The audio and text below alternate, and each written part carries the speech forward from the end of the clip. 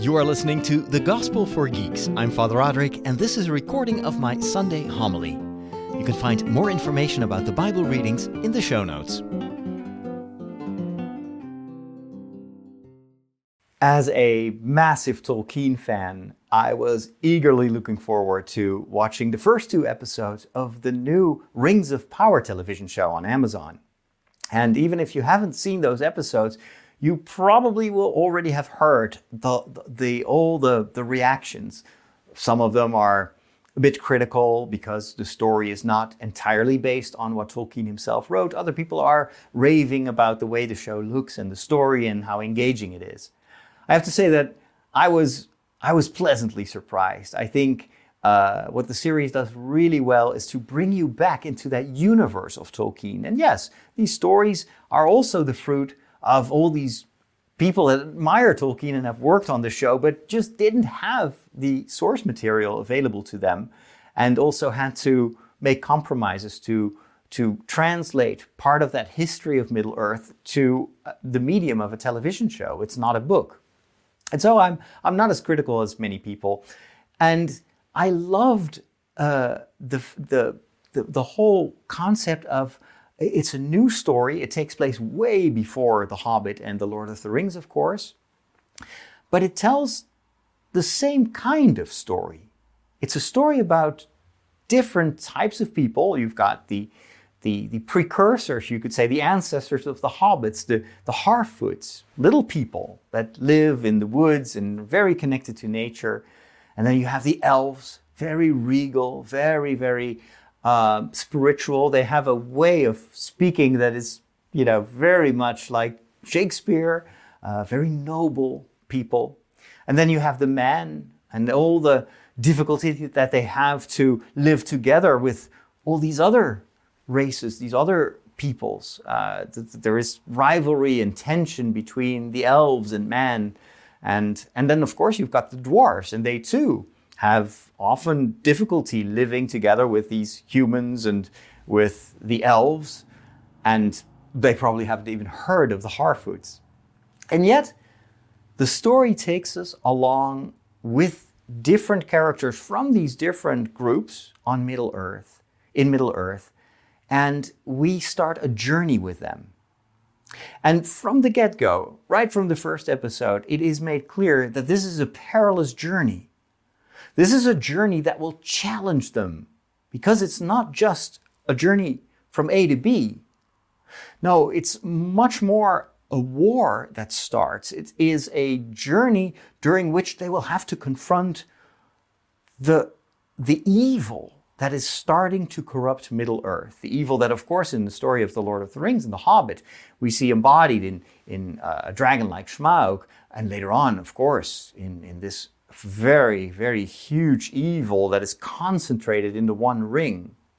But all that evil that will continue to infect Middle-earth already starts to take root in these stories. And so it is, in its core, a spiritual journey.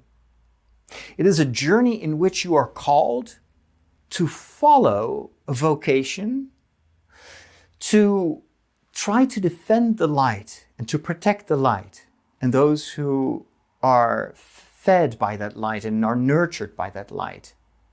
But at the same time, the moment you start doing that, you will have to face the counterforces, the darkness, and maybe even to confront those that worship the darkness and that are helping the source of evil to propagate it in the world.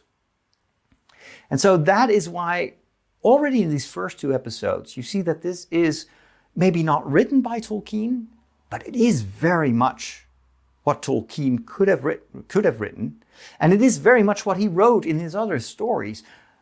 The Lord of the Rings is not just a fairy tale. I think it is, in its deepest core, a Catholic story of the fight between good and evil. And the lesson that those stories teach us is that it doesn't matter if you're rich or poor, if you're tall and noble or very humble and small. What matters is how much you invest in this journey. It is how much you are willing to sacrifice yourself. And it's the sacrifice and the measure with which you give, and maybe ultimately even risk or give your life, that will yield the fruits of that sacrifice, that will ultimately be stronger than death and darkness, because darkness only takes, never gives, whereas the good people of Middle-earth are giving without expecting anything in return. This brings us to the readings of the day. They're all about this quite illogical idea that in order to gain the kingdom of God, to become part of it, to transform this world into the kingdom of God, it's not about taking, it's not about how powerful you are, or how rich you are, how many armies you have, how big your castle walls are, but it is how big your heart is and how open it is to give. If you look at the gospel, Jesus is talking to this massive crowd that is following him. And of course, a lot of these people are genuinely touched by what Jesus told them, and they want to hear more. And then, of course, there are also many people that probably just came to see this miracle doer, this guy who can walk over water and multiply bread and heal the sick. They wanted more. And so it's a very diverse crowd. And Jesus turns around and he says, do you have what it takes to go this journey all the way to the end? And the reason that he challenges his audience, instead of just welcoming them, hey, glad you're here, let's learn, let's go together. He is warning them because he already knows where he's heading. He is heading to Jerusalem. And he knows that it's easy to begin a journey. But when you arrive at Mount Doom and you have to climb up and there's all this darkness and almost all your friends and allies have fallen away, will you then have the strength to complete your journey, to go all the way to the end? That is why Jesus uses two analogies, or two parables, you could say. But before that, he says something really, really strange and even a bit disconcerting. If you don't hate your parents, if you don't hate your brothers and sisters and your friends, if you don't hate your own life, you cannot follow me. Now, there is a reason, I think, that he says that, but we can only understand it if we first examine these two examples that he gives of this person who wants to build a tower, but he doesn't really look if he's able to finish the tower. Well, what if you don't have enough stones, or you don't have enough money to hire workmen? Then everybody's going to laugh at you because you started something without preparing for it. And then there is this other example of someone who goes to war. He's being attacked by this other king, but he forgets to count his armies. He only has 10,000 soldiers, whereas the other king has 20,000. If you would have sat down beforehand and looked at what you have, then maybe you would just have not confronted this enemy because you're going to be decimated. Maybe it's better to just negotiate and try to broker some peace. So this is all about, before you head on a journey, take a look inside and see if you have what it takes. If you have enough fuel in a certain way to get your car to the other side of the journey. Speaking of which, this is an experience that I had on my way back from Tuscany. I was driving with Father Henry and Father Harry, and we were in Father Henry's car. And my friends were tired, so I was driving the car, and it was my task to get us through Switzerland. But in order to go through Switzerland to Germany, you have to go underground. There's this huge tunnel, the Gotthard Tunnel. I think it's like 17 kilometers long. It's a really, really long stretch where you're totally surrounded by mountain, basically. And there's two lanes. One lane goes in one direction, the other lane goes in the other direction.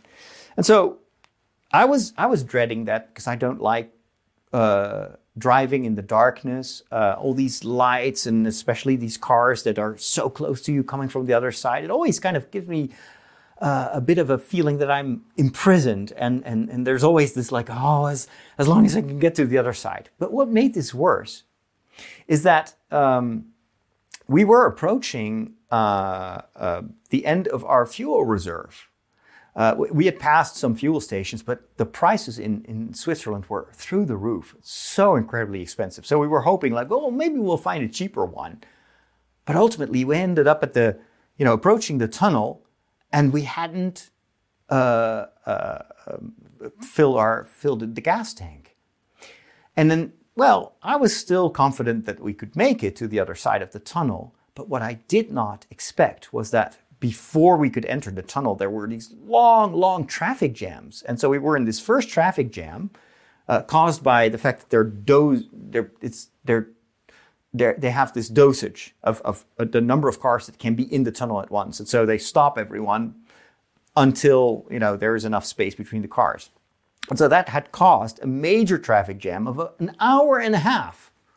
And while we were waiting for our turn to get into the tunnel, I could see the dial going back, and then this little orange light starts to burn. I'm thinking, we haven't even started our journey through the tunnel, and it's already warning us that we are getting out of gas.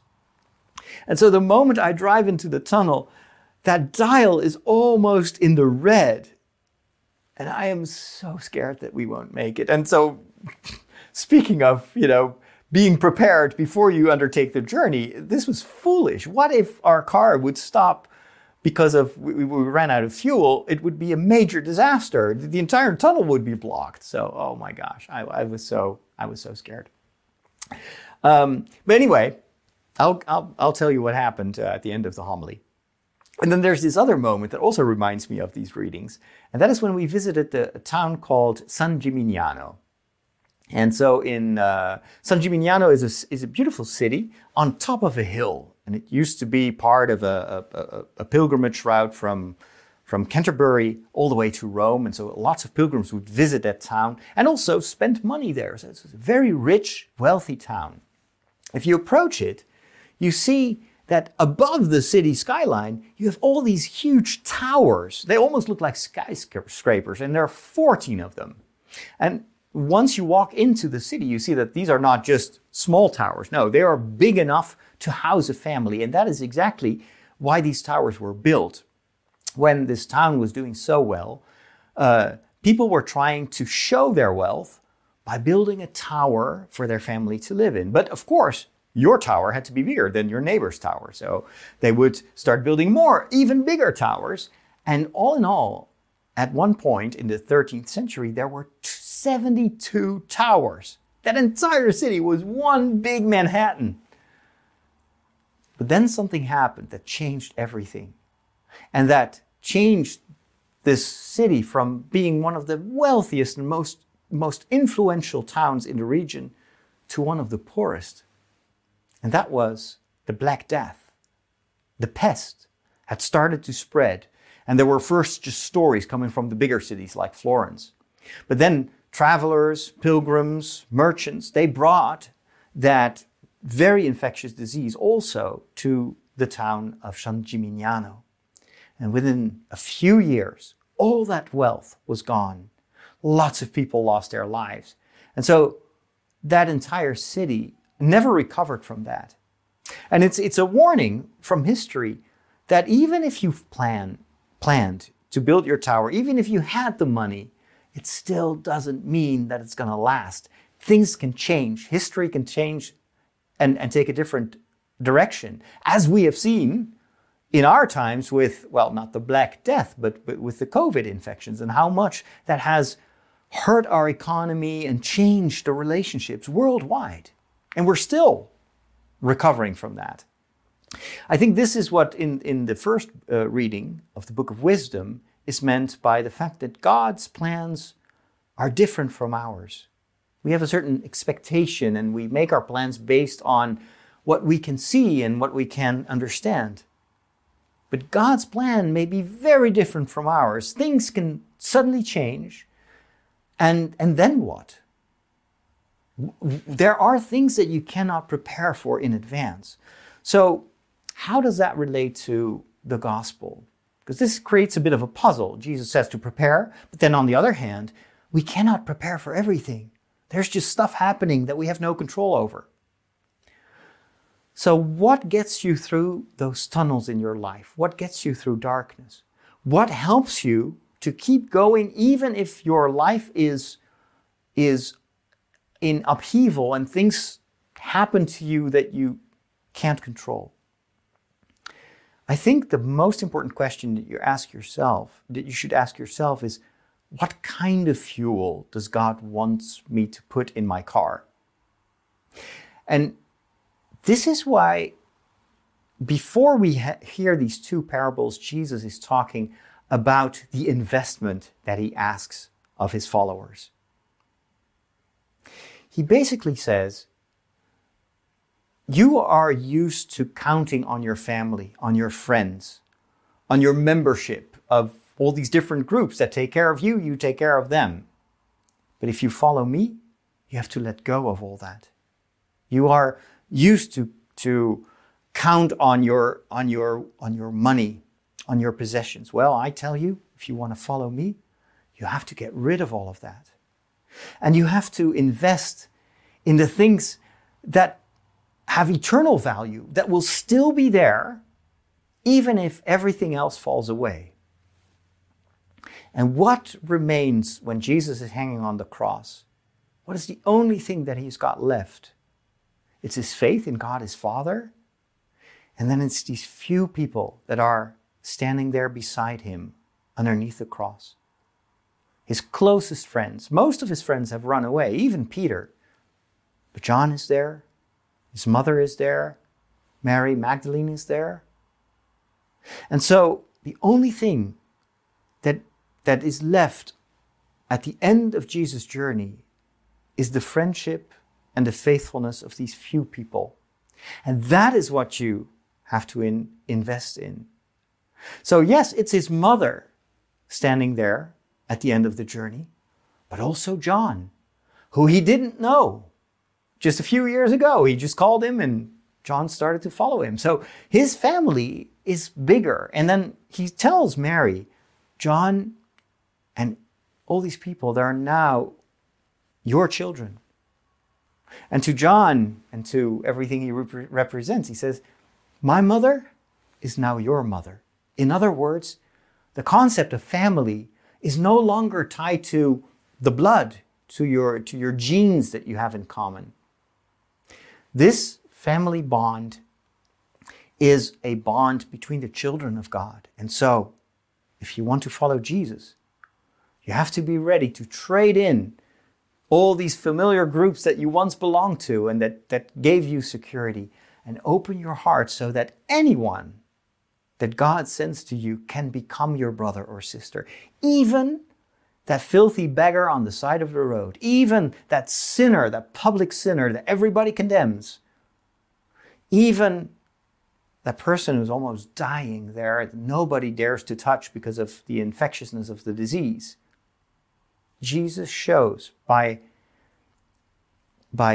going to these people, by embracing them, by loving them, that they are as much his family as Mary, as Joseph, as his relatives. And he asks us to invest in the same thing. Let go of your securities. It doesn't mean that it's all bad, and of course, we all also have our responsibilities. But ultimately, don't let that ever prevent you from investing in what will be your fuel in times of darkness. And that is your extended family, your friends, the people that surround you. The nurse that will be at your side in the hospital when you are almost dying may not be related to you at all, but she is or he is your brother or sister.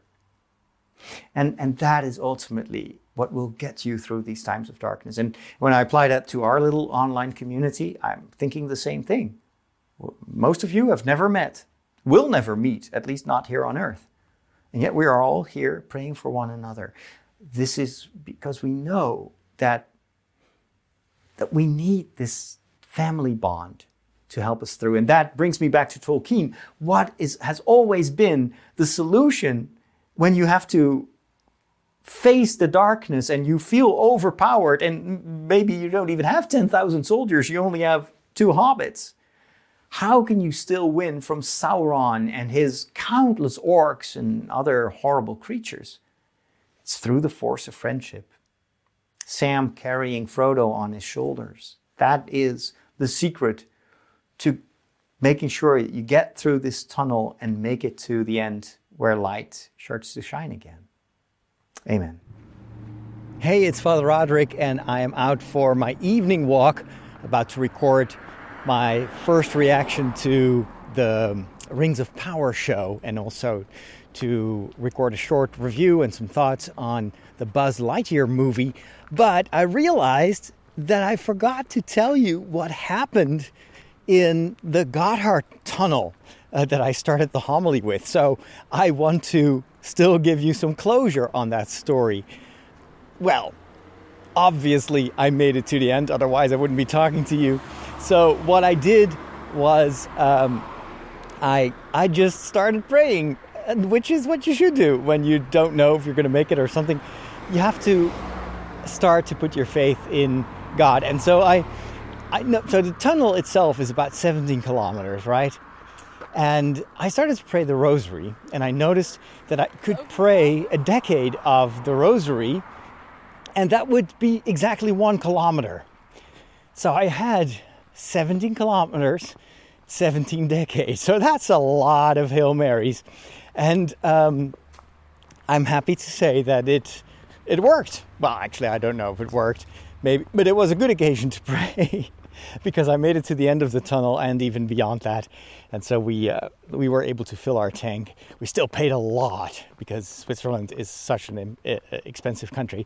But for me, it was also a good moment to realize that when you're in distress and when you don't have a solution yourself, there's always prayer. And that's always something that's going to benefit you. So that would be also a recommendation maybe to add to the homily, is that whenever you're in a situation where you are running out of fuel and you realize that you weren't prepared and you're still on this journey, that's the moment that you can call on God, and He's going to help you no matter what. So all good, happy ending, and we continue to live long and prosper. All right, that's it. That's what I wanted to share with you. Thanks for listening, and talk to you soon. Thank you for listening to The Gospel for Geeks. You can join me live for Mass every Sunday at 5 p.m. Central European Time, 11 a.m. Eastern, 8 a.m. Pacific. Follow me on social media at Father Roderick for a link to the live stream. If you want to contribute to this ministry, go to fatherroderick.com/donate.